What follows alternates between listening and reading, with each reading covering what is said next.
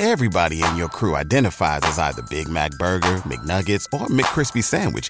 But you're the Filet-O-Fish Sandwich all day. That crispy fish, that savory tartar sauce, that melty cheese, that pillowy bun. Yeah, you get it. Every time. And if you love the Filet-O-Fish, right now you can catch two of the classics you love for just $6. Limited time only. Price and participation may vary. Cannot be combined with any other offer. Single item at regular price. Ba-da-ba-ba-ba. This is a podcast from Minute Media. This is Stacking the Box with NFL insider Matt Verderame and Mark Carman. Good morning, Stacking the Box fans far and wide. We are here to talk about the Who Gives a Shit Super Bowl. That's right. Who gives a shit?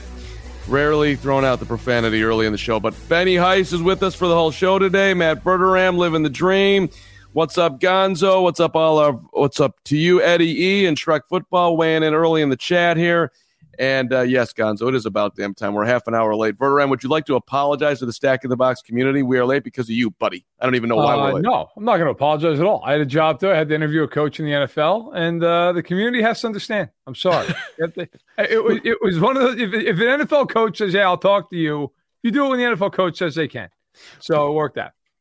Can you release who that coach is? Or is that private? Yeah, we have to wait. No, I can. I talked to Shane Waldron, the offensive coordinator for the Seahawks. I'm doing a story on how Sean McVay and Zach Taylor coached together in the last Super Bowl that McVay was in. Of course, Taylor was about to become the head coach of the Bengals. He was the offensive coordinator. And so I'm doing this feature based on the idea of how hard it's going to be or how weird it's going to be for some of these guys who coach with both of them, as Shane Waldron did in LA, to watch this game and how they're going to feel and if they have a certain thought on the game. So I've talked to a few coaches. I got a few more hopefully to go. But Shane was nice enough to give me his time on the record. And so, we had to push this thing back half hour. Heiss, are you good? Do you understand? Are you okay? I've been here living the dream, getting everybody and their mothers ready to bet the Super Bowl. So, yeah, I'm just going to be here. Fine. We're going to make some money in a second here. But all right, along your Verderame lines here as far as the coaching, two youngest coaches, Super Bowl history, as we move into Super Bowl 56 here. 36-year-old Zach Taylor, which is more than I was doing at 36, and 36-year-old Sean McVay, 38-year-old Zach Taylor. Let me get it right here. I don't know what that says about the league, but congrats to those guys on being elite at their careers, because that is impressive. I'm coaching in the Super Bowl. I'm in my mid-30s. Wow. Does that mean? Yeah, go ahead. No, I think what it tells you is this is the way the league's going to go. It's going to go younger. We've seen in recent years, look, last year, Arians and Reed, certainly older coaches. But the year before that, Reed was in it, but Kyle Shanahan was in it. We've seen some younger coaches recently, and even, heck, look around. I mean, Shanahan was one of the other Final Four coaches, right? I mean, Andy Reid is the only one who was older, and he's one of the most innovative guys in the league. So I think what it speaks to is you have to have some innovation either in you or in your staff. Maybe Sean McDermott, not the most innovative guy, but Brian Daboll, a very innovative head coach now a head coach, an offensive coordinator with Buffalo. I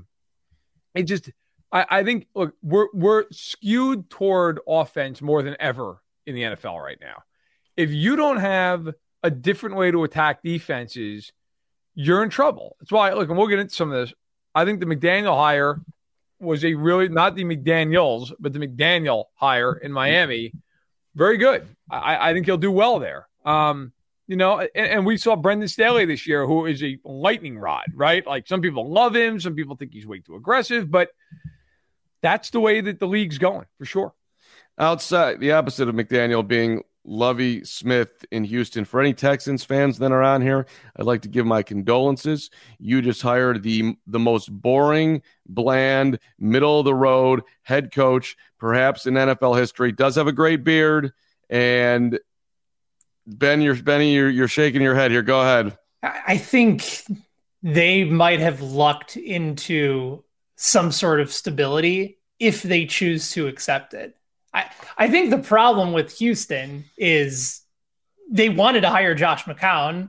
Oh, yeah. The timing of everything was just set up for them to fail. They wanted to bring him in. Clearly, there's something. If we're going on conspiracy theories, I'm convinced that the league basically came to them and said, you can't, with everything going on right now with the Flores situation, you cannot, in good conscience, get rid of David Culley with Lovie Smith sitting right there, who you chose not to interview for the first month of this entire process, and bring in Josh McCown. If eventually this is going to be your plan and maybe there's a succession plan here, that can be a part of it. But listen, Lovie's an NFL head coach. Like the whole opportunity that he had in college at Illinois just wasn't really a good fit. Like, Carm, you've been around, you've covered that Bears team.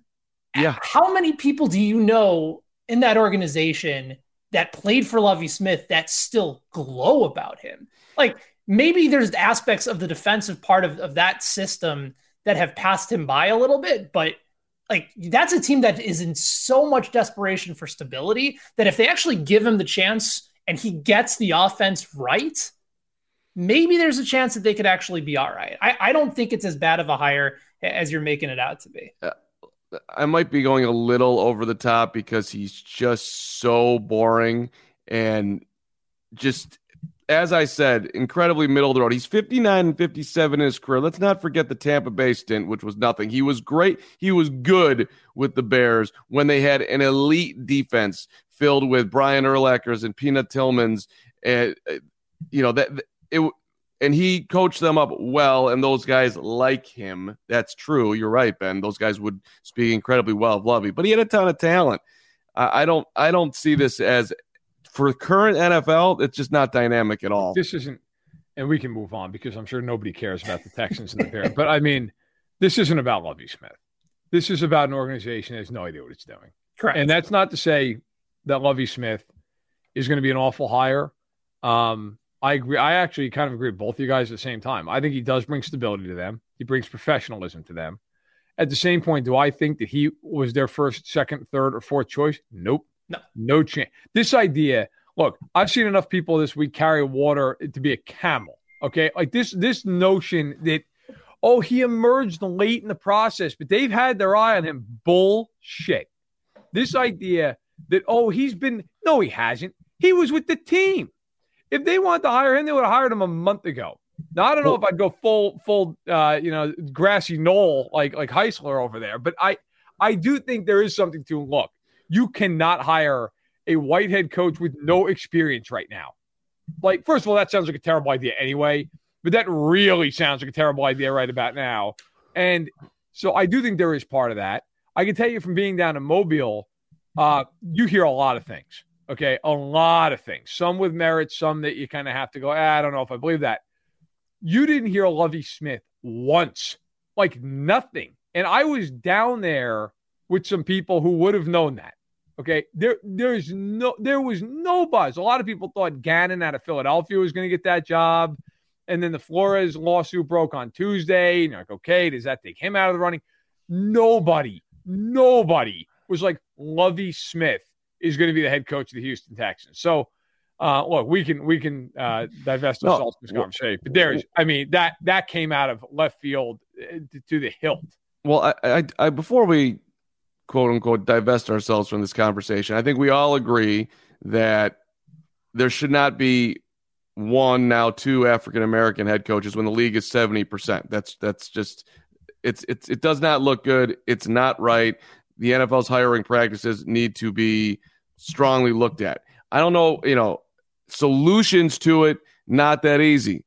But I would propose that, listen, I don't know, of 5 coaching hires, 4 coaching hires, one has to be of an African American. Is that something that the NFL can move that would take them past the Rooney Rule? Is that you can't do that though? Why not? Well, because let's just for the easy sake of this, let's just say the AFC North, all 4 teams have a vacancy.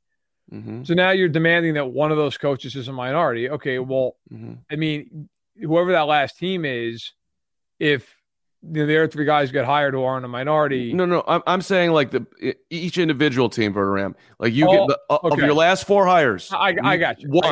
One.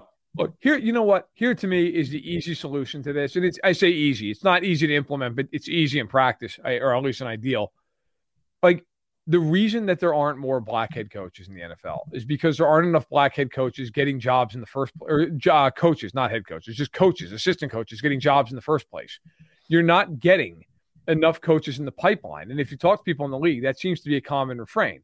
There are not enough minority coaches coming up who, usually if you come into the league, you start as like a quality control coach, right? And then you maybe move to a position. And then if you climb higher, you go to a coordinator. And then obviously from there, you can get a head coaching job.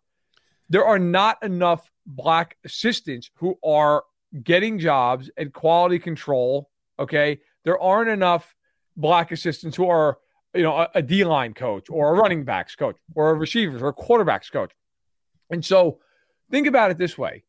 When is the last time you heard of a vacancy in the NFL at the head coaching level where more of the candidates were black than white? Never. It never happens. It's almost always, if there's 8 candidates for a job, maybe 2 of them are black, maybe, not even that sometimes. And so you need to hire more minority coaches at the basic level of getting in and having more of a pool to pick from. And then look, yes, you can get into some of these owners want to pick people that look like them and people they're comfortable with because they're 70 years old and they're stuck in 1962. You can argue, and that's fine. And in a few cases, that's true. But I think in a lot of cases, there's just not enough of a pool. And what happens is if you interview 8 guys and 7 are white guys, just the odds are you're going to hire the white coach because there's 7 of the 8 are white. Now, I think you fix that by really focusing on getting a flow of black coaches into the coaching pool and letting everybody work their way up. It will not solve things immediately, but it will certainly help over the next handful of years.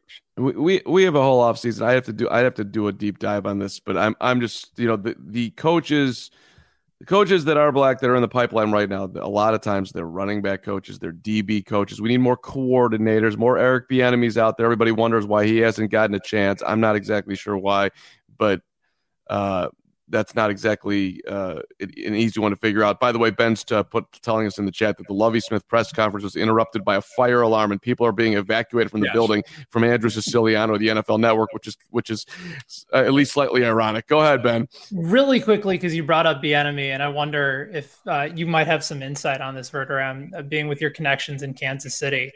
His contract is up, and there's been conversations that Bieniemy might consider going to another team, possibly getting out of the Andy Reid shadow and basically trying to attempt, despite being more than qualified to get an NFL head coaching job, of saying, all right, fine, if you're not going to hire me under these circumstances, despite multiple people getting head coaching jobs that aren't calling plays, and yet Bieniemy has called plays for a handful of years. It's still a collaboration effort.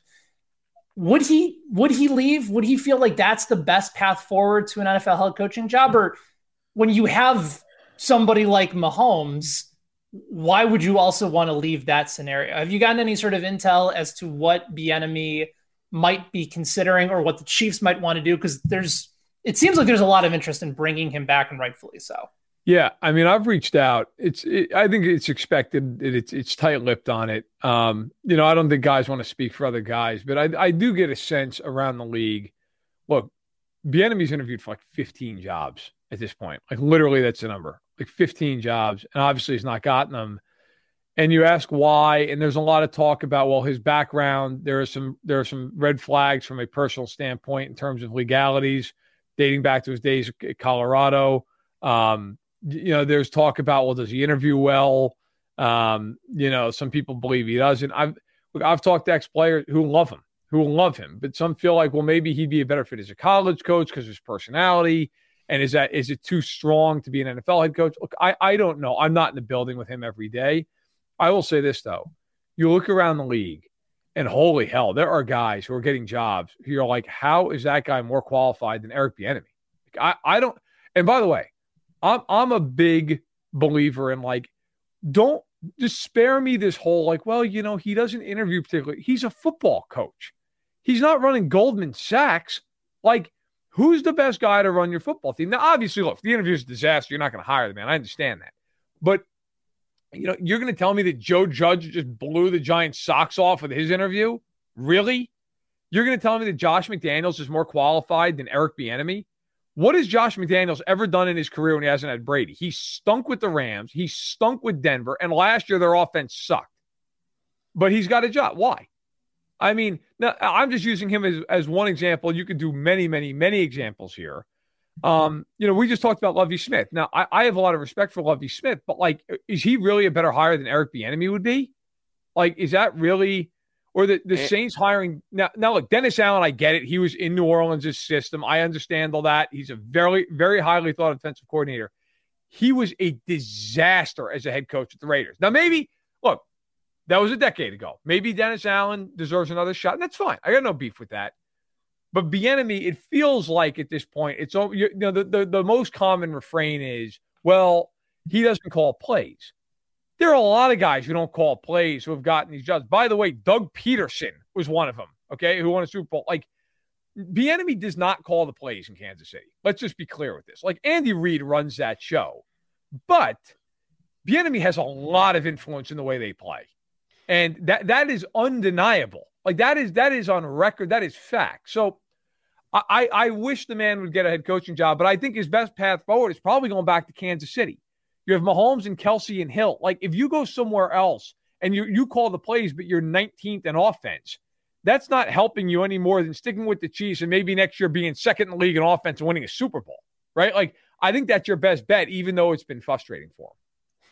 There is a long list of guys, as you're mentioning, Ferdinand, who have gotten chances to be head coaches who had no business getting chances. Matt Nagy called offensive plays for 5 games. 5. And let me tell you something. Not the most impressive stretch of games either. No. Go back and look. Right, 21-3 up in the playoffs, and you blew the game in Tennessee. They were a train wreck offensively at the end of that year. All right. We got an offseason to keep on diving into this. So let's just get a little bit into the Super Bowl here, even though I don't think it's completely moving the needle of everyone's. Maybe Snoop and Dre at halftime is going to be exciting, and football is football, so everyone's going to love it, get the chips, get the dips rolling. But I guess this is the Rams D versus the Bengals offense. Are we seeing it that way? Is that a fair assessment? To a certain extent. I think there's a lot of really compelling matchups here. I think you have to start there, because the number one conversation point I think going in is, well, maybe there's two, but if we're starting with that Carm, yeah, it's about whether or not Joe Burrow is going to be able to remain upright in this game. 9 sacks against Tennessee were not a positive. It was an indictment of that offensive line, but Burrow was able to bail them out in that game. And then you have the situation where they're down 3 touchdowns to Kansas City the following week, completely make adjustments. The defense for Cincinnati is fantastic.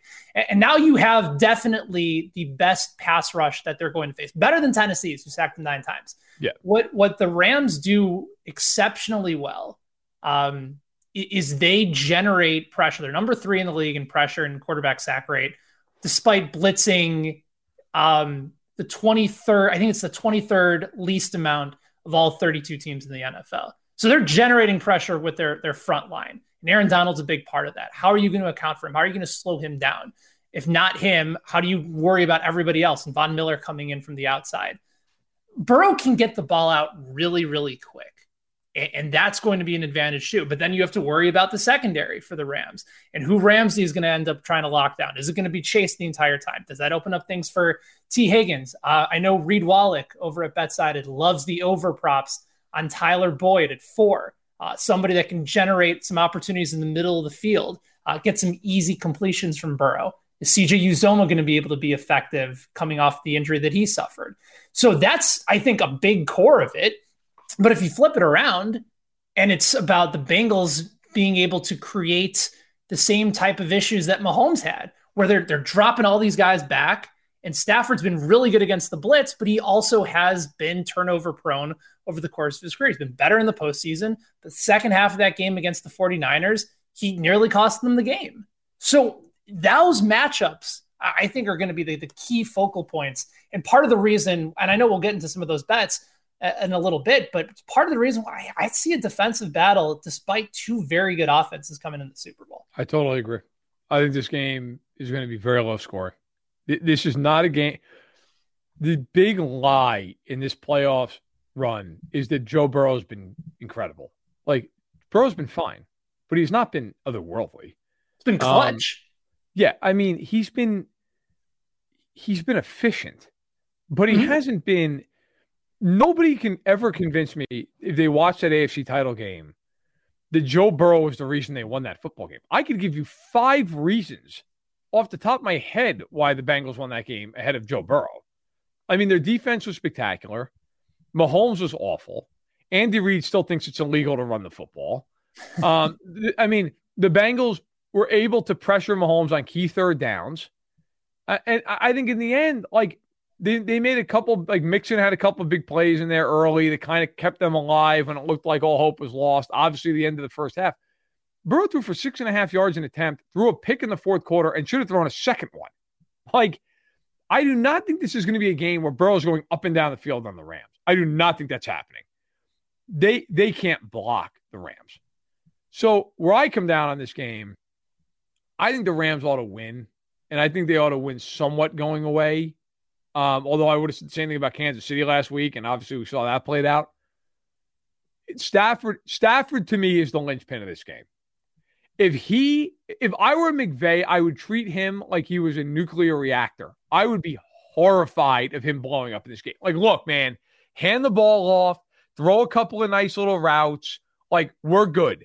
You can throw for 200 in this game. We're probably going to win. What you cannot do is throw picks. And that is the thing with him, that if you're the Bengals, it keeps you alive in this football game. Because let's be honest. And I think this leads into, Carm, we talked about right before the show about the juice going into this game. The Rams, they don't win the game last weekend if Jaquiski Tartt just catches what essentially is an arm punt. I mean, that's one of the worst throws I've ever seen in a playoff game. And he got bailed out. Tartt dropped the ball. But that's a kind of a play that, like, if the Bengals catch that ball, or if Stafford throws a pick six, which he's more than capable of doing, they can win this game. Like, I think if you're the Bengals, you've got to hope he throws a pick or two, and you've got to be able to run the ball to some extent. You've got to slow them down up front. If it's second and long and third and long, good night. They will tee off on him. He will be running for his life in this football game. But I think the Bengals, if you get a turnover, you got a real shot to win. And Stafford's the kind of quarterback who will throw the ball up for grabs a few times in a game. How do you make a radio ad for an 8K TV that conveys the feeling of 33 million pixels with over a billion shades of color hitting your eyeballs? This is the best we can do. Samsung Neo QLED 8K, unreasonably good. So just a couple things to underline here on the pressure points. Burrow, most sacked quarterback in the NFL this year, 51 times. Now, some of that is he's holding on to it a little bit too long, but the Bengals offensive line, as you guys are saying, as everyone's saying, not good. The Rams, most sacks in the NFL with 50. So they're NFL, win games up front, college football, high school football, Ben Heisler dominating Pee Wee football. By the way, Ben Heisler's wife compared him to a beaver. That's what she said if you check Ben's Twitter, which was one of the greatest moments in my Twitter day so far. We can get back to that. Heis, sorry to throw you under the bus here, but you put it out there on social media. I put it out there, but it wasn't as if I did anything. I didn't build anything. It's like, like my husband, the beaver, setting up furniture in our kids' room. No. She just asked me randomly as I was getting into bed, what animal I think I look like. And before I even had a chance to respond, she said, a beaver. I'm like, the hell? That hurts. Yeah. I as a slight alum to Beaver, that lifestyle, those dudes are cool. It's not a huge insult. I think you're you don't think so? No, I think it's all right. I think it's a fine, crafty animal that she just gave you. I mean, to me, that was borderline big props. I mean, a horse would have been better. A beautiful animal, but horse. I would have been happy with a dog, Carm. Just something that's lovable and sweet and maybe a little bit cute. Who's making beaver comps these days? Apparently, your wife. Apparently, yeah. Let me just, but the Burrow part of this equation to me, as we bounce around here, is interesting to me. This dude's in his second year in the league. He's coming off a borderline career-ending knee injury. He looked terrible at the beginning of the year. The Bears beat him. He was hobbling around. Now he finishes up the year. He was, let me make sure I have this right. Burrow led the NFC in completion percentage. He led the AFC, excuse me, and he led the AFC in yards per attempt. Now, part of that is, Ja'Marr Chase is out of his mind, and he's catching 7-yard outs or whatever slants, and he's taking it to the house. But though that is a tremendous combination. Aside from the intangibles of Burrow, if they win this game and he does it against the Rams defense, it's going to be a whole lot of Joe Burrow talk. And where does he rank? Is he in the top 5 and all that type of stuff? And he'll deserve it, really. Even though he hasn't been, as you said, Verem, it's not like they beat the Chiefs because of Burrow, but this would be an incredible bow on a phenomenal year. It would be. I'm torn because I sound like such a hater with the guy, and I'm not. I actually really love watching him play. I just think sometimes narratives go so out of control. Like he's been very good in the regular season. He's been fine in the playoffs. Like they beat the Titans because Tannehill threw 3 picks. The Bengals scored 19 points in that game. Like in the AFC title game, the Bengals had one drive of more than 30 yards that went for a touchdown. One. The entire game. They're winning because of their defense right now. That's why they're winning. And look, you got to give credit. Burrow got sacked 9 times in one game and was able to keep things together. He deserves a lot of credit for that. Played well against the Raiders. I'll be honest, I didn't think he played well at all against Kansas City. They won the game because of a million other things. But look, if they win the Super Bowl, it becomes a very interesting conversation around him. And, I see Shrek jumping in saying he's top 4 quarterback only behind Rodgers, Mahomes, and Allen. Like you could make the case. Brady's retired, right? I will listen. I know this, especially with my background, comes off as like being a homer. Mahomes, I would take 10 times out of 10 over Joe Burrow. I would take Josh Allen over Joe Burrow, regardless of how Sunday plays out. Same with Rodgers. I got to tell you, I think there's an argument like Herbert. Now you could argue that one's an arguable one. I think Herbert's a much more talented player, but Burrow is maybe more of a winner at this point. Now, how much of that's on the quarterback and how much that's on the team, you could go. But listen, there's no arguing this point. Burrow has done a tremendous job. They are in the Super Bowl. They would not even be in the playoffs without him.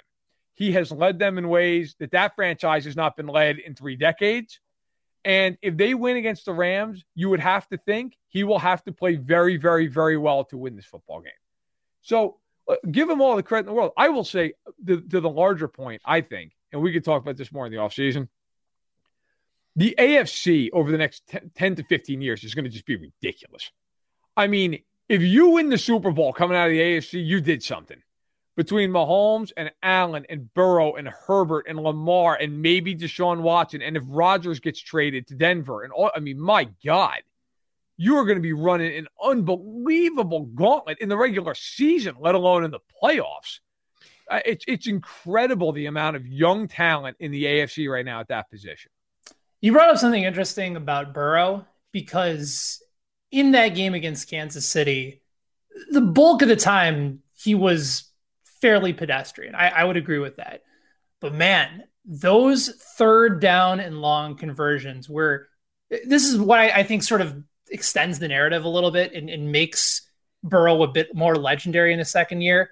Those 3rd and long runs. They were the best plays he had the whole game. But I agree. But considering the injury and considering the scheme and him, I'm trying to remember where I saw this article. I wish I could give it credit. Where he had gone to his head coach and said, like, they're leaving me some room in the middle of the field. Like, I'm going to run here. Like, there's a recognition factor with Burrow that is far beyond his years. And so I've heard Dave Wannstedt talk about how, compared to many other quarterbacks since Brady, he looks at Burrow, and again, it's one man's opinion, but he views Burrow and his preparation and his mindset as close to Brady as any other quarterback that he has seen come into the league since then. So Burrow could be that guy where he's not going to beat you with this tantalizing arm talent or exceptional athletic ability. He's going to beat you with his mind. He's going to beat you with those plays that just extend drives enough, keep the guys on the field, move the offense down, pick your defense apart. And to do it the way in which he did it last week, when this was somebody that entered the season having very little trust in his ability to move. That was a common theme in the preseason, right? Burrow had talked about he still hadn't gotten that confidence back. He didn't trust his body. And going into the season, that was the talk around the Bengals, is like, is Joe Burrow going to be able to have the mental fortitude to get himself to the point where they can be more competitive than they were a season ago, and they won 4 games?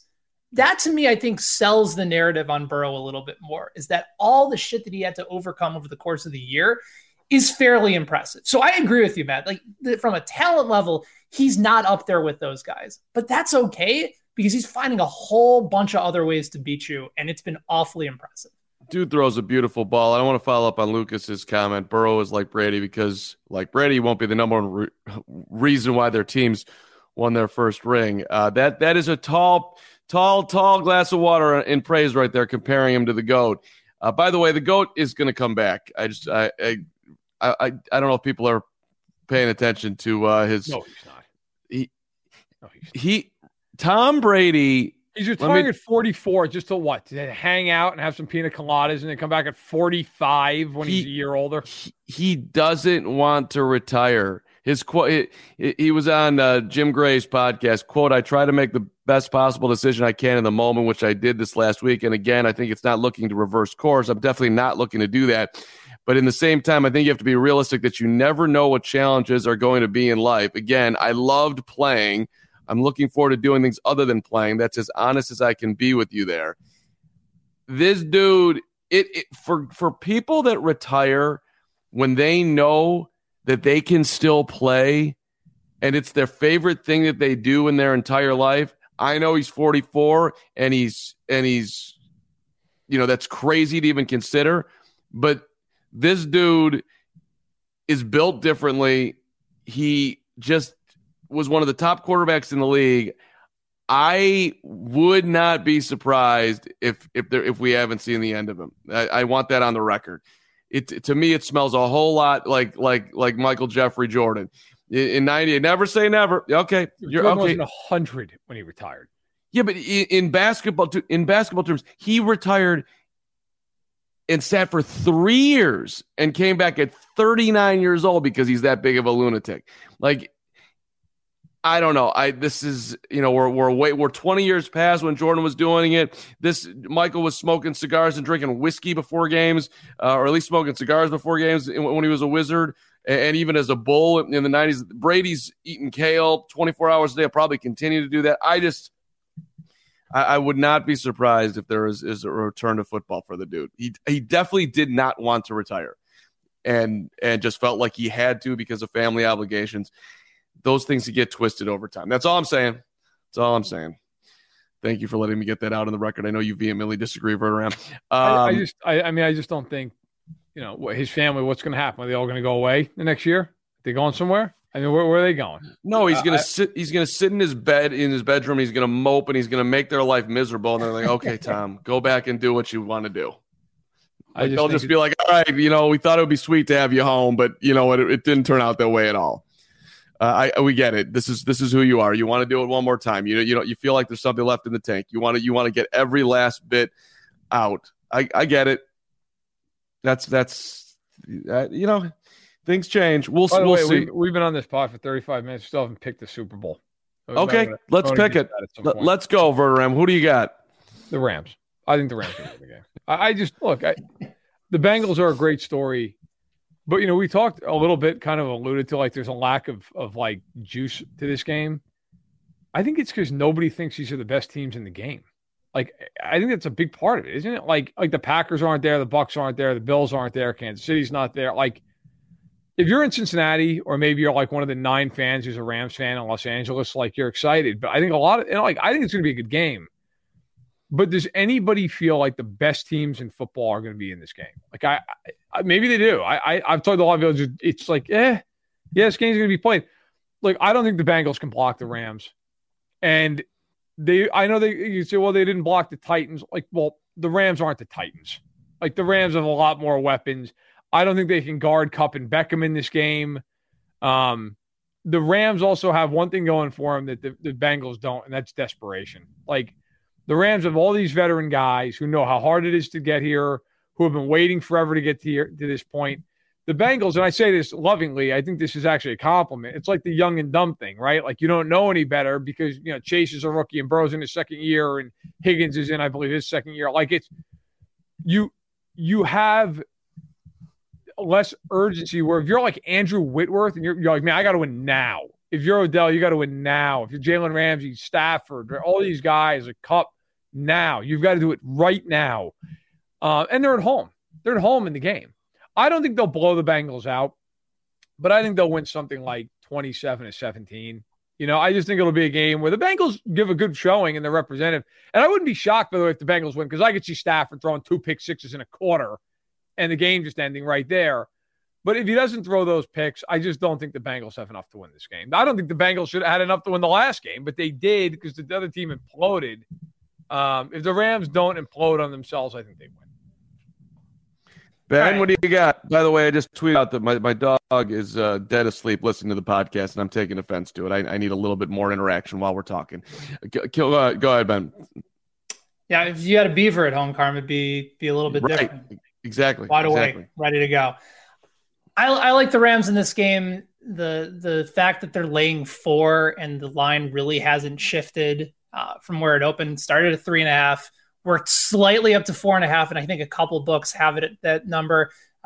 If you like the Rams and you got it at 4 over at WinBet, that's probably a number that you're going to want to take. I will say that if you're looking to get on the Bengals side, this also might be an ideal time because the public, I think, is going to back Cincinnati. I think they like Burrow. I think they like the underdog. He's delivered for them throughout the course of the postseason. So, maybe there's an opportunity to get the Rams very late in the week at 3.5, but I don't see this line moving. It's been fairly consistent over the course of the week. I was thinking about, you were talking about this matchup, Matt, and whether or not it's the matchup that everybody really wanted to see. Like, is it the 2 most compelling teams in the Super Bowl?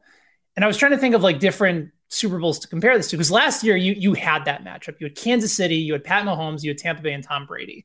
Right. And throughout the course of the week, I've been saying that I think this year's Super Bowl is going to have a fairly similar feel, because I think you're going to see one quarterback be completely overwhelmed by the other team's front 4 and just be running for his life. And it's not going to go well offensively. And I see a situation in which the Rams really just take over because there's no answer on the defensive side of the ball. They just can't stop anybody. But I think the Super Bowl that this actually compares to, maybe a little bit more similarly, is Super Bowl 50, when the Broncos beat up the Carolina Panthers. You had Cam Newton coming in, and they still had weapons on the offensive side of the ball, but you had no answer for that Denver defense. And we talked about whether or not the Rams are going to try and hide Stafford in this game. That's exactly what Denver did. Denver ran the ball against Carolina fairly effectively. CJ Anderson had those big yards, big plays. They set the tone with the running game. Yeah, exactly. Yep. I kind of think it's going to be that type of feel where it's just enough from an offensive side of the ball where the Rams are going to be able to have more playmakers and make more plays in space. And the run game is going to open up what they want to do offensively. Plenty of opportunities for Cooper Kupp in the middle of the field. You can take some shots with Beckham. And for Burrow, for as unbelievable as he has been, I just can't envision a way that he escapes that kind of pressure. He just does not have enough help, even with all the playmakers that he has on the field, even with a very solid running game.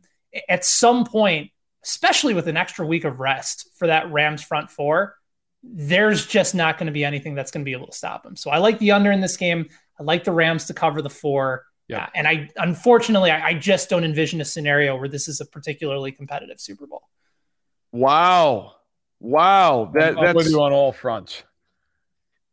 I'm okay. I'm surprised that you just said that, Ben, because I mean, literally, if you look at, 58% of the money right now is on the Rams. So, which leads me, of course, in Carm betting world too. I'm taking the Bengals.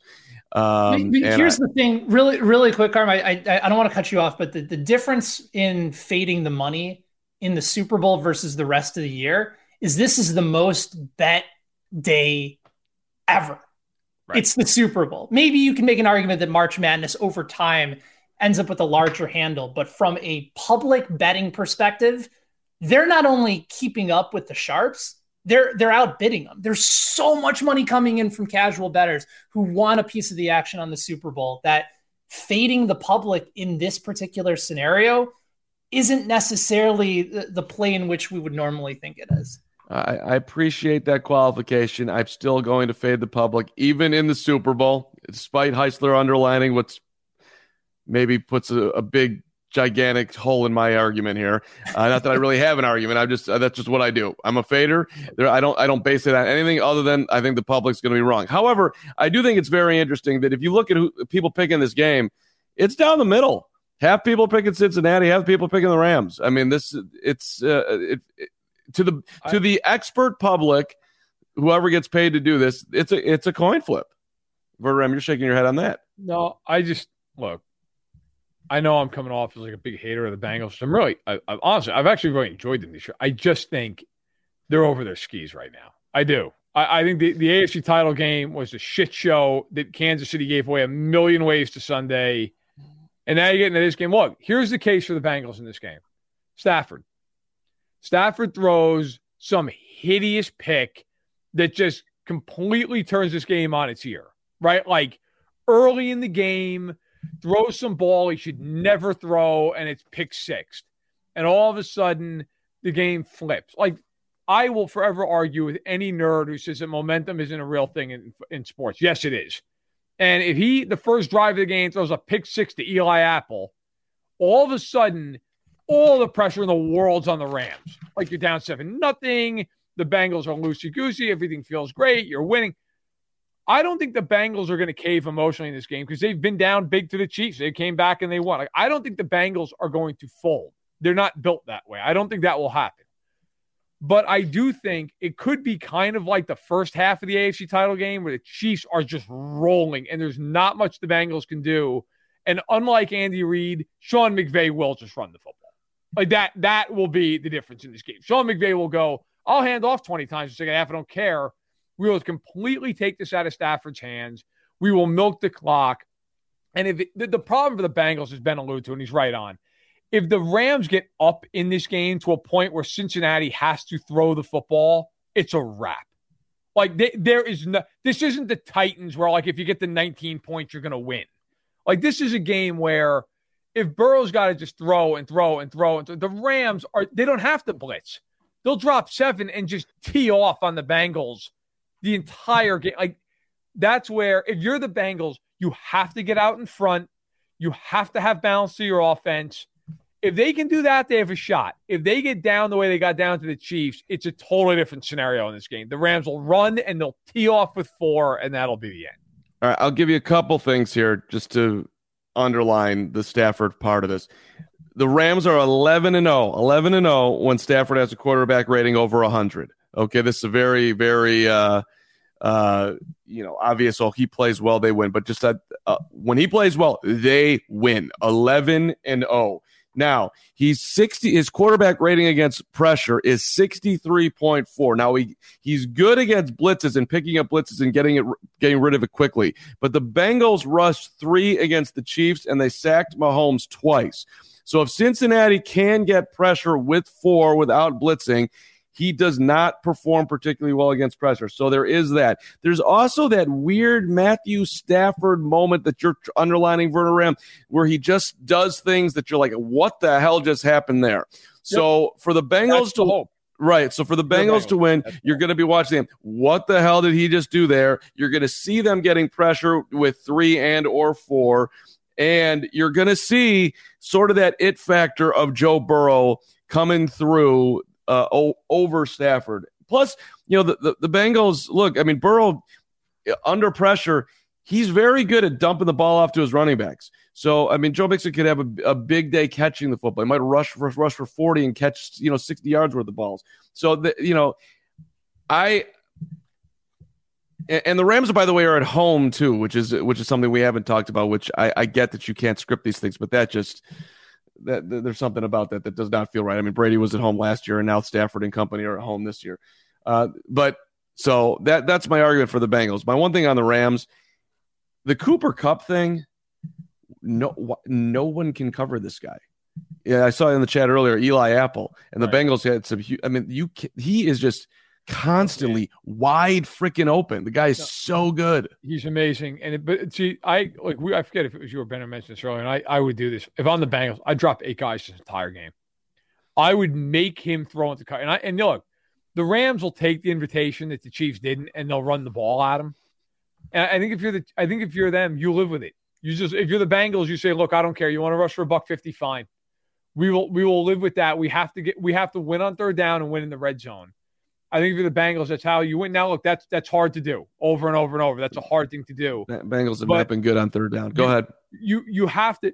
If I'm the Bengals, I'm saying, look, we got to get that MF to throw one ball right at us. Like, that's what we have to do. We've got one or two where he just – look, I like Stafford, but through his whole career, he is always good for one or two throws in a game that you're like, what in the hell is he doing? Why did he throw that ball? What is he looking at? He will do it. The Bengals have to catch the ball if it's thrown at him, and they've got to get him into a few of these where, hey, look, you know what? He gets impatient. He tries to fire a ball in the coverage. I would watch the Bengals. If I'm the Bengals, I'd watch the Niners tape. In 3 games, they picked them off in every game, 2 different games, they had multiple picks. And in the NFC title game, they should have had multiple picks. Like, if I'm playing them the same way, and I'm begging him to throw the ball into coverage. And you know what? If he doesn't do it, you're probably losing. And that's why if I'm the Rams, if they do that, if I'm McVay, I'm saying, good Lord, do not throw the ball. We're going to run it and run it and run it and run it, just like they did against the Cardinals. They threw 17 times. And that's how you win this game.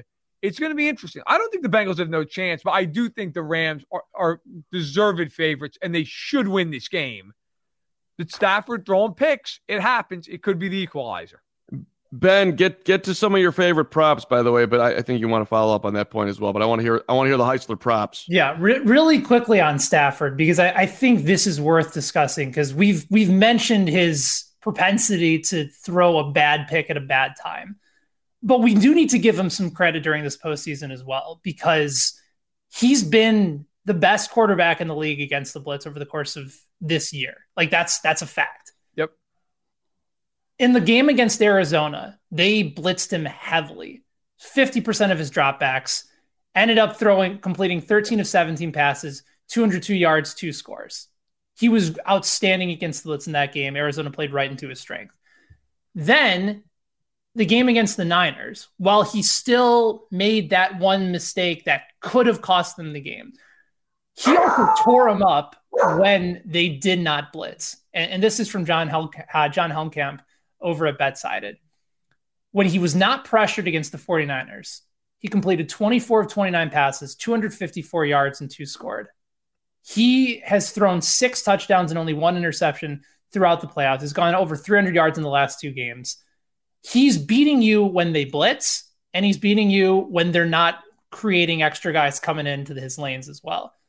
There's an aspect of Matthew Stafford that I think, because they haven't faced the Bengals, is actually an advantage for him. Normally for quarterbacks, it's kind of the opposite, right? All right, I've seen these defensive fronts before. I kind of know what to expect. I can make adjustments.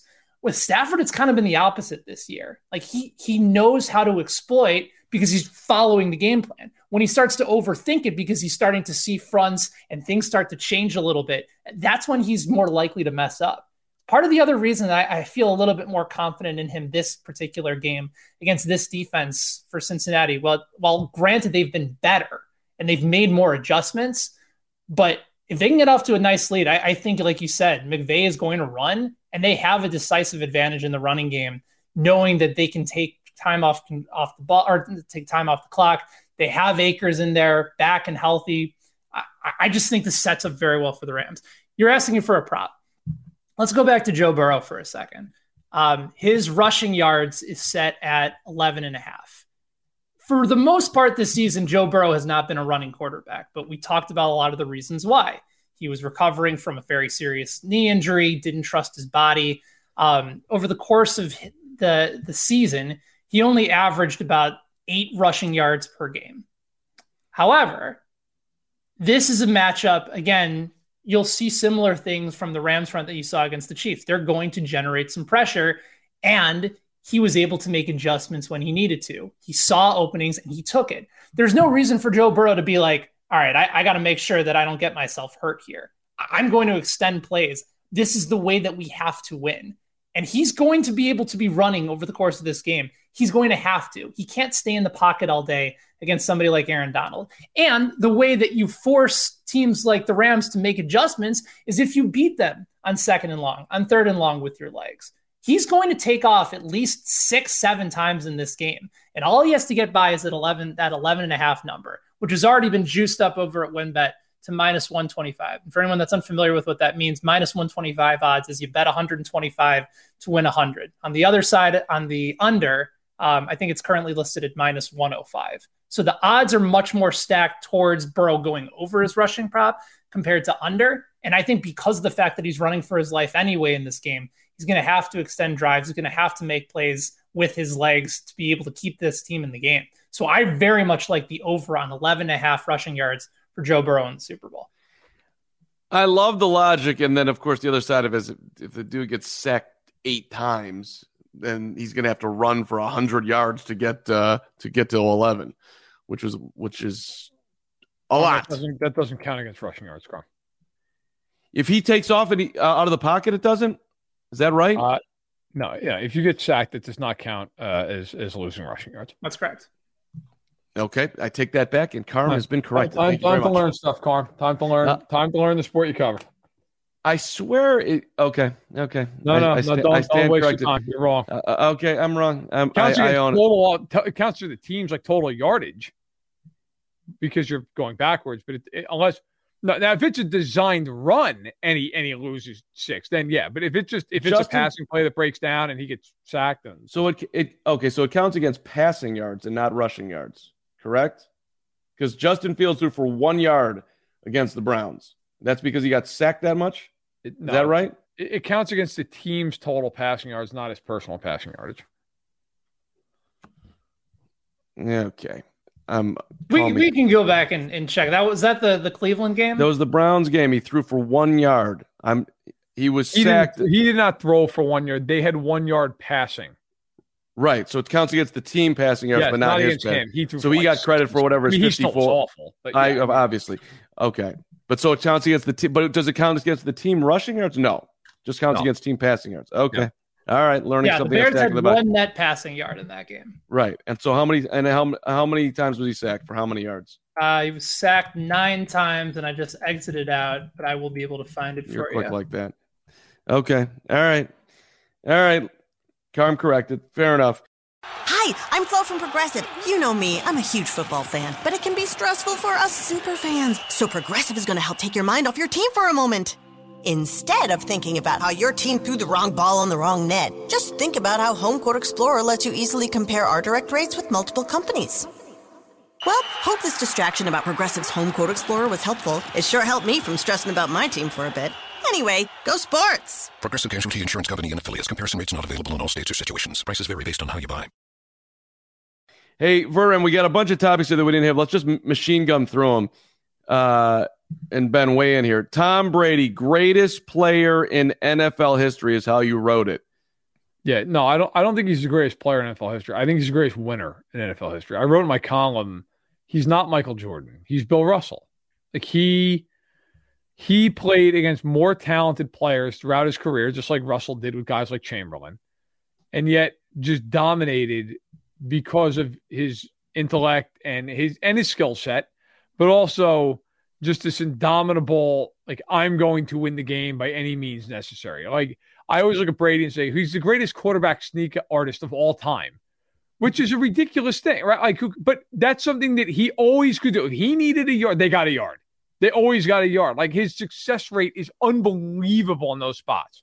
To me, he's not Jerry Rice. He's not Lawrence Taylor. He's not those otherworldly talents, but he's the greatest winner the sport's ever seen, and for that, he deserves to be in a pantheon at quarterback all to his own. That's a really interesting comp for Brady. I think the level of competitiveness is at the same level as Jordan. I think Brady is an absolute insatiable winner.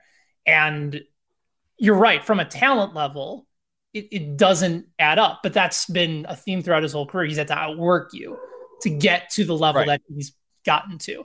So I think there's sort of like a little bit of wiggle room there. Greatest competitor in the NFL that we've ever seen, greatest winner in the NFL.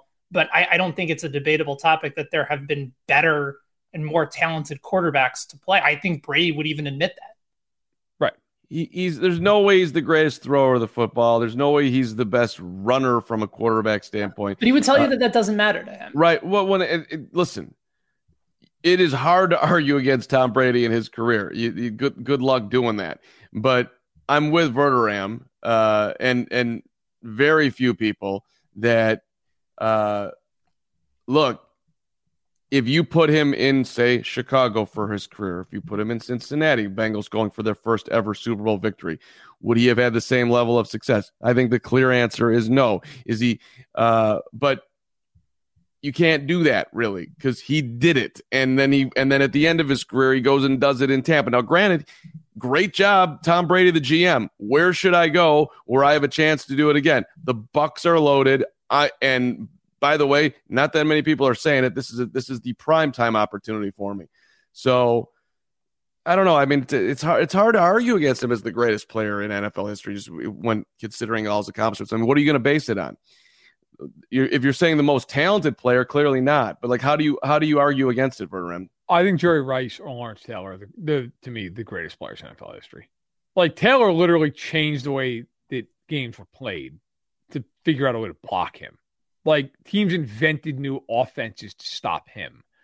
Jerry Rice is so far ahead of any other receiver in NFL history. It's comical. Like Jerry Rice was a better receiver at 40 than some Hall of Fame guys were at 30. I mean, it's not, I don't want this to be taken as I'm knocking Brady because look, he is, if you said to me, you have to win one game, who do you want? Him. I want him. Like he's the greatest quarterback to me in NFL history. I don't even know who else you'd even put in it. Like who else? Maybe you take Montana, maybe you take him or of a certain generation and Johnny Unitas, somebody like that. But I would take Brady. I'd take Brady in a heartbeat. And I think it's a credit to say, look, there were guys more talented. Like Brady got everything out of himself in ways that most human beings never dream of doing. Aaron Rodgers is a way more talented quarterback, right? Like I don't think anyone would argue that. I think, as Ben pointed out, I think Brady would tell you that. Rodgers doesn't win shit. Like, I mean, at some point that matters. Now, I've heard the whole, if Rodgers played with Belichick, I don't believe that for 2 seconds. He might have more than one. He wouldn't have 7. There's no way. Like, you're going to tell me Russell Wilson would have 7? I don't think he would. Brady elevated himself and his teammates in a way. Like, I always think it's fascinating. You think of Brady, right? You think of his most prolific years, and you think of Welker and Moss. They never won a Super Bowl with them. Like, Welker never won a Super Bowl with them. Moss never won a Super Bowl. He won his Super Bowls with Deion Branch and Troy Brown and David Patton. And then in the second go-around with Malcolm Mitchell and Danny Amendola and like Edelman and Gronk. Sure, look, Edelman was terrific and Gronk was great. But, those... It wasn't like he was out there with Moss and Chris Carter or with Rice and Craig and John Taylor and Brent Jones. He wasn't. So I do think he's the greatest quarterback ever. But I guess my point is I think like Mahomes to me or Rodgers is more of the Jordan. Like with Jordan is just unbelievably otherworldly talented. And then he married that with being a maniac. I don't think Brady was ever otherworldly talented. But he, like Bill Russell, was just an indomitable winner.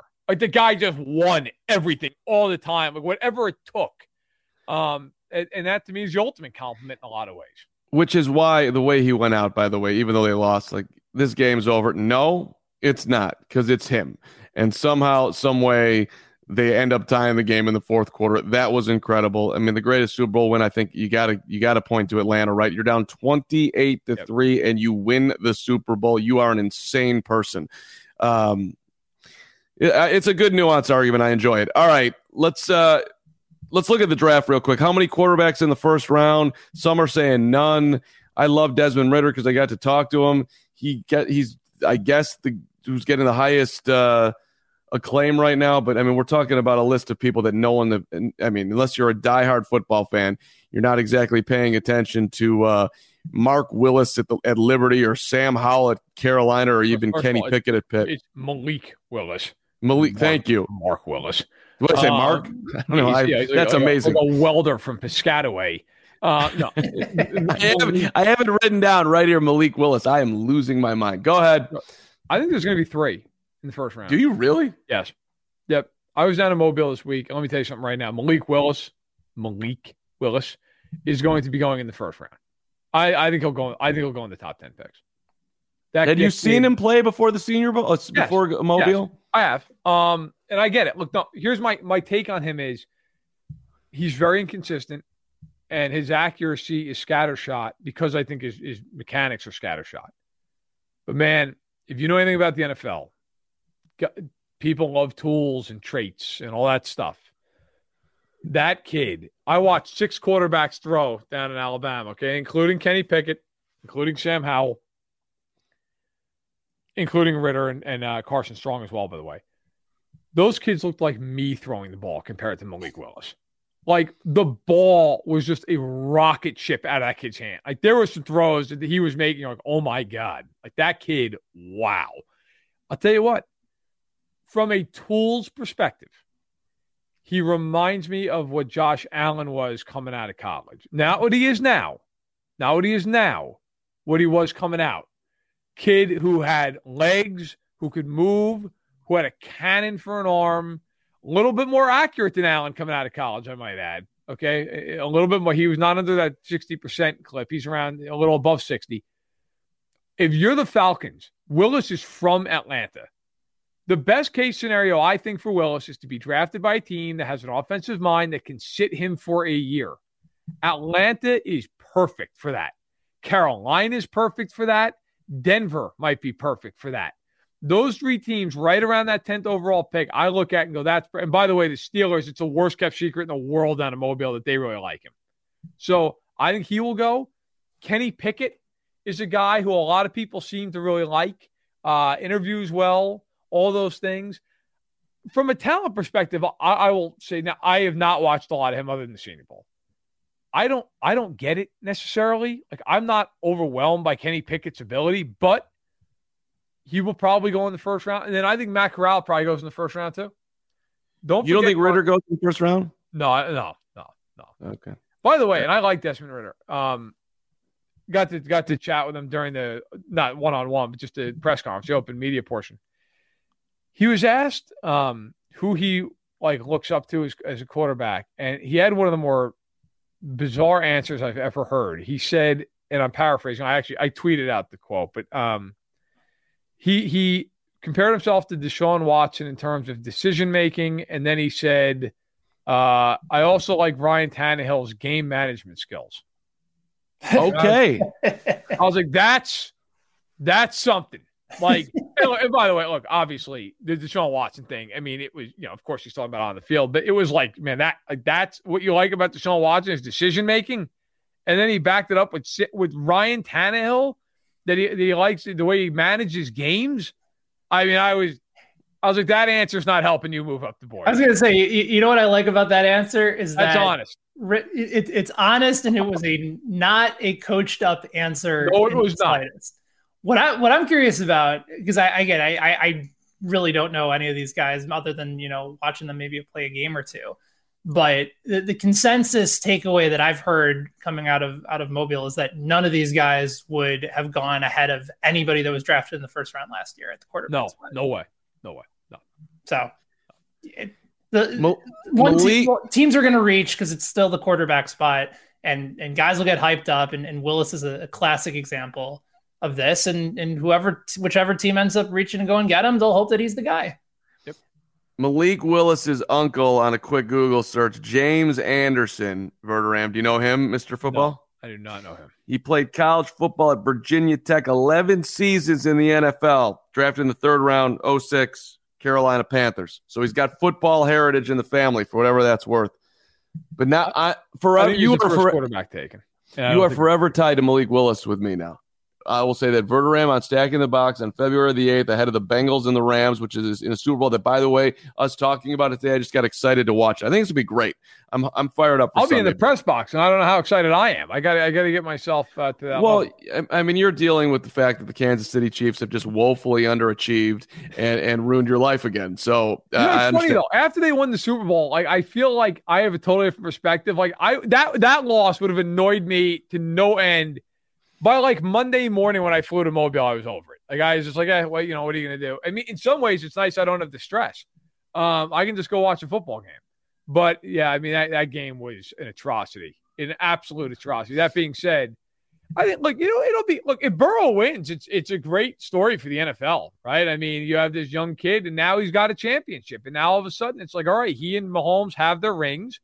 Allen and Herbert are chasing behind. Lamar's chasing behind. I think it becomes very interesting. Yeah, and the Arrowhead Addict podcast is headed out to California. Yeah, I'll be there without the Chiefs, but we're still going. It's a great example of moving forward in life when things don't go your way. You guys are still going. And either way, Carm. Yeah, well, exactly right. You're still going, baby. That's what you do. You know, Stacking the Box is I'm hanging out. And Benny's hanging out. By the way, Ben, I know you got some stuff going on over at Betsided that people should know about. Yeah, for anybody that's been enjoying, joining us every week on Stacking the Box, Betsided is going to be doing some fun stuff both today and Thursday for some live streams. We're going to be going around. The entire crew is going to be giving out our favorite prop bets for the Super Bowl today. That's going to be at 4 p.m. Eastern. You can watch that right here on YouTube. You can check us out over at Betside. It's going to be streaming on Twitter as well. And then on Thursday, we're going to be back this time also at 4 p.m. Eastern. We're all going to be doing a draft, the entire Bet-sided team of our top prop, our best anytime touchdown scorer, and then a wild card. So if you're looking for all different ways to bet on the Super Bowl, something a little bit different, something a little bit more fun, the stakes will be enormous. Please do check us out right here on YouTube at Betsided, and then, of course, at fansided.com/betsided. Subscribe to the YouTube Betsided. Make yourself some money. Get yourself entertained. Right. Seymour Heisler, live the dream. Verderam, what's going on in your life? Let's say goodbye. I can't even remember what the hell I wrote down. You said something about you're never going to fly again. Oh, I can't. Yeah, I can't wait till I'm done flying. I hate it. I do. I hate everything about it. I don't even have a fear of flying. I just hate flying. I hate it. You get the Mobile, which, by the way, like, the city does a great job putting on the Senior Bowl. I will give them. They do a great job. And man, if you go down there, shout out to the Loda Beer Garden. My God, the tots and the burgers are amazing. But man, like, it's such a bitch to get there. You got to fly to Atlanta and then connect into Mobile, and then, like, which is okay, whatever, fine, first world problem. Then getting out of there is an ungodly shit show. So on Thursday, I initially was going to take a red eye out of there. I wanted to go to the practice on Thursday, meet with some more, people in the league, whatever, get as much insight as I could, and then get on the flight and get home. Well, it's going to be an absolute just downpour on Thursday. So I know they're going to move practice inside, which they ended up announcing on Wednesday, so we can't watch it. Everybody's talking about getting the hell out. So I'm like, all right, I'm going to get the hell out too. So I changed my flight to like 11 o'clock in the morning instead of 7 o'clock at night. Well, then Delta is not allowing me to like check in. So I got to call Delta. I'm on the phone for 2 hours, wasting my night on Wednesday night when I could be out meeting with people. And the guy's like, I don't know, man. Just go to the airport. I'm sure it'll work out. Like, thanks. That's great. Thanks for that advice. Get to the airport. To his credit, it did work out. It was fine. Get on the flight. The weather's kind of crappy. Like, all right, it's just rain, though. It's not that big of a deal. Get to Atlanta. We're delayed 4 hours because you can't get the plane is sitting at the gate. It's clean. It's ready to go. But the flight crew can't get there because they can't land their plane in Atlanta. They're waiting to land this plane. So then I'm sitting there and I'm looking at the weather, and there's like an ice band from Dallas to New York, just all the way across the country. We finally board this plane. We get in there, and by the way, kudos to Delta for a couple safe flights in that day. I appreciate it. We get in there. The pilot, to this person's undying credit with honesty, just goes, listen, we're not serving drinks. We're not serving food because it's going to be a rough ride, and the flight crew is going to be strapped in. So it's going to be a rough one. Settle in. See you on the ground in 90 minutes. Like, okay. And it lived up to expectation. We were banging around pretty good on that bad boy, especially on the ascent. Once we got up top, it wasn't too bad. Coming down, it was a little bumpy, not as bad as going up. But at one point, one of the stewardesses got up to like collect whatever garbage there might have been, and we hit turbulence, and she just went flying across the aisle. And I'm like, get me on the fucking ground. I don't care, like whatever it takes. And so I got to fly to LA on Thursday. I'll fly back Monday. Then I'm taking 4 days off to recuperate emotionally and mentally.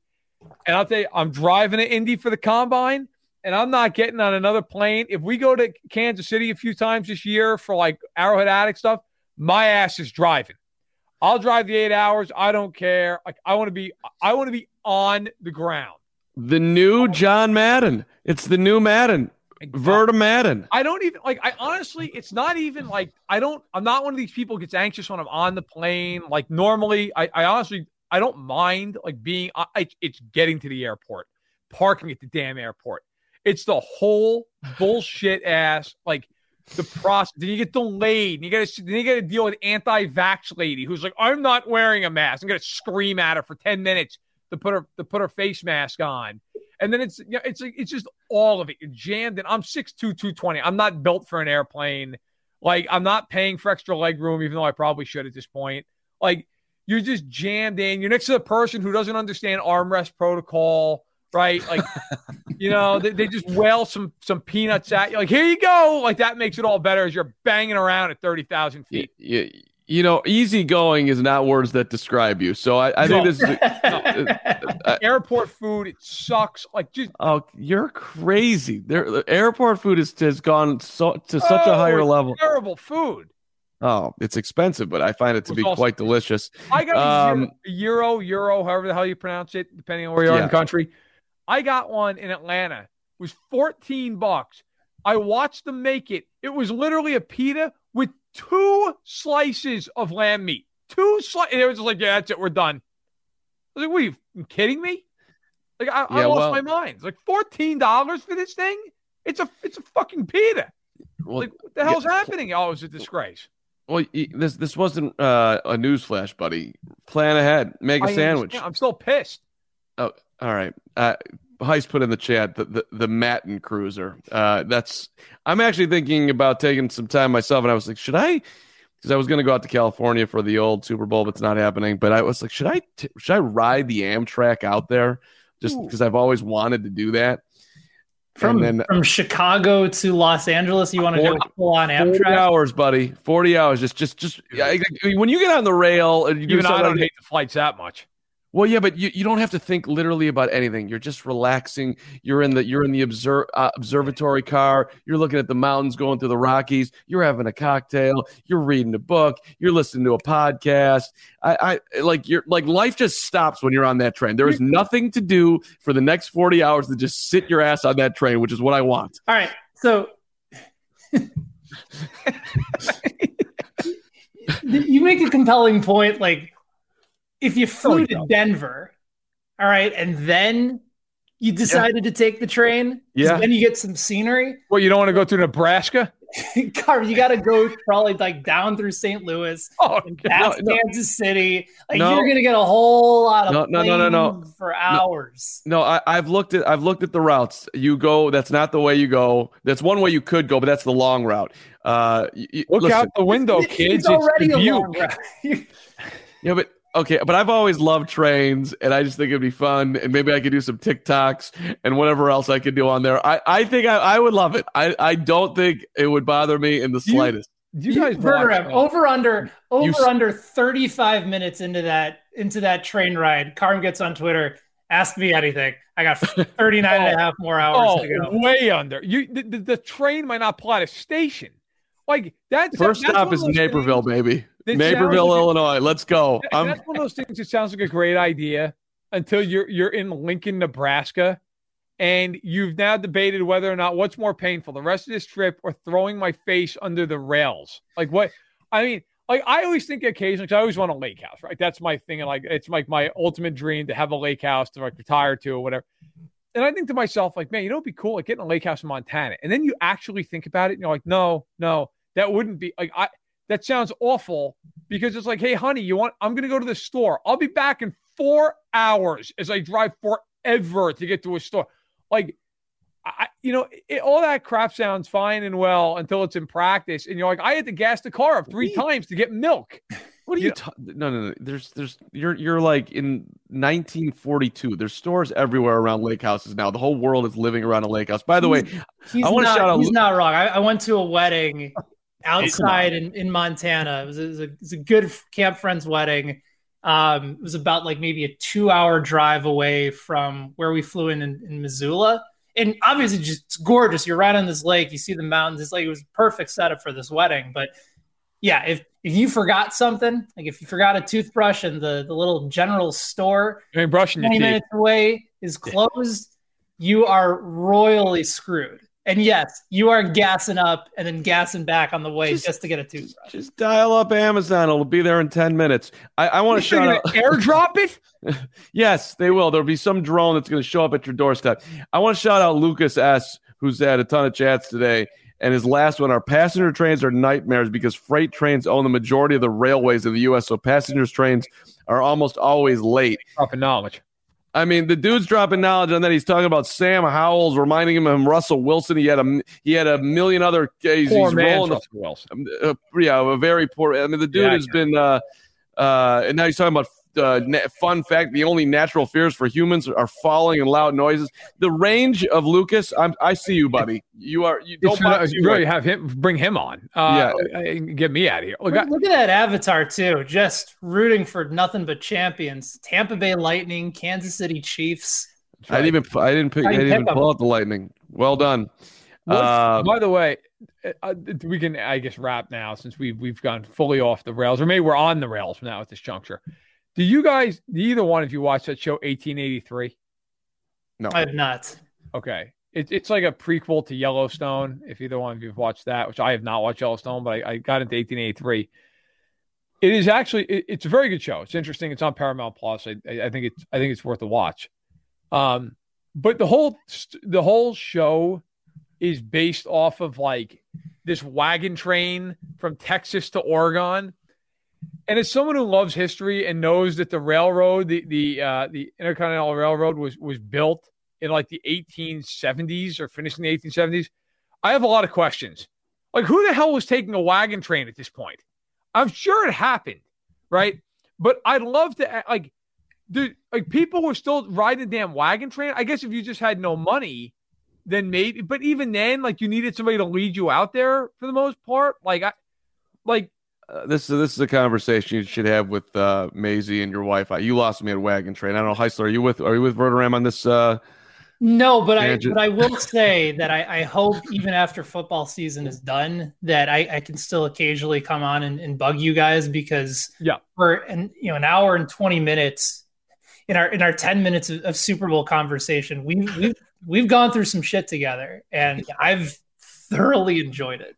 No, I'm with you, and I'll move away from the way. My did at least 12 minutes of Super Bowl talk. You're right. I didn't give you enough credit. You come on whenever you want, Heisler. But the point remains. I just the reason I brought that show up is the West was like this unclaimed territory. I still feel like if you go to like Wyoming or Montana or like it is just like people are always like I just want to get away and get off. You want to get away? Take your ass to Wyoming. You'll get away. I can't disagree with that. Now that I've been to Montana, I completely agree. You will get away. The East Coast, there's no getting away. It doesn't exist. Even the Midwest to some extent. But you go out west, and it just reminded me of that show. There's no there's the railroad that just goes straight out to the Pacific. And then obviously people have populated the West Coast quite a bit. But that far Midwest area, you got some room to roam, my friend. You want 100 acres? You got 100 acres. Well, just don't forget when you mention Wyoming, that was the home of Josh Allen, baby. So, it's from California, from Fireball, but yes, right. Went to Wyoming and got it done. Got himself first round pick. All right, we got to get the hell out of here. People are literally, I think, going to come after us after. Red Whip's got you for president. We'd only take an hour and 20 minutes for that to happen. That somebody would nominate. He's not you. Wrong. He is wrong, horribly wrong. But I'll take the nomination. All right, go to check out the Betsided later today if you got the time. Ben and company do a great job over there. Verderam, you do a great job. Carm, I learned something today about rushing yards and quarterbacks, so thank you for that. And enjoy your Super Bowl. We will see you next Tuesday, 11 Central Time. Are you off next Tuesday, Verderam? Yeah, but I'll probably pop on. Okay. We'll see. We'll discuss. We'll see how tired I am come Monday. Okay, we need you on the show. The show is you are the show, buddy. So at least most of the time, I'll throw you a little compliment. Take the compliment. All right, see you, everybody. Thanks for watching. Hit that subscribe button if you haven't on YouTube, and we will see you next time.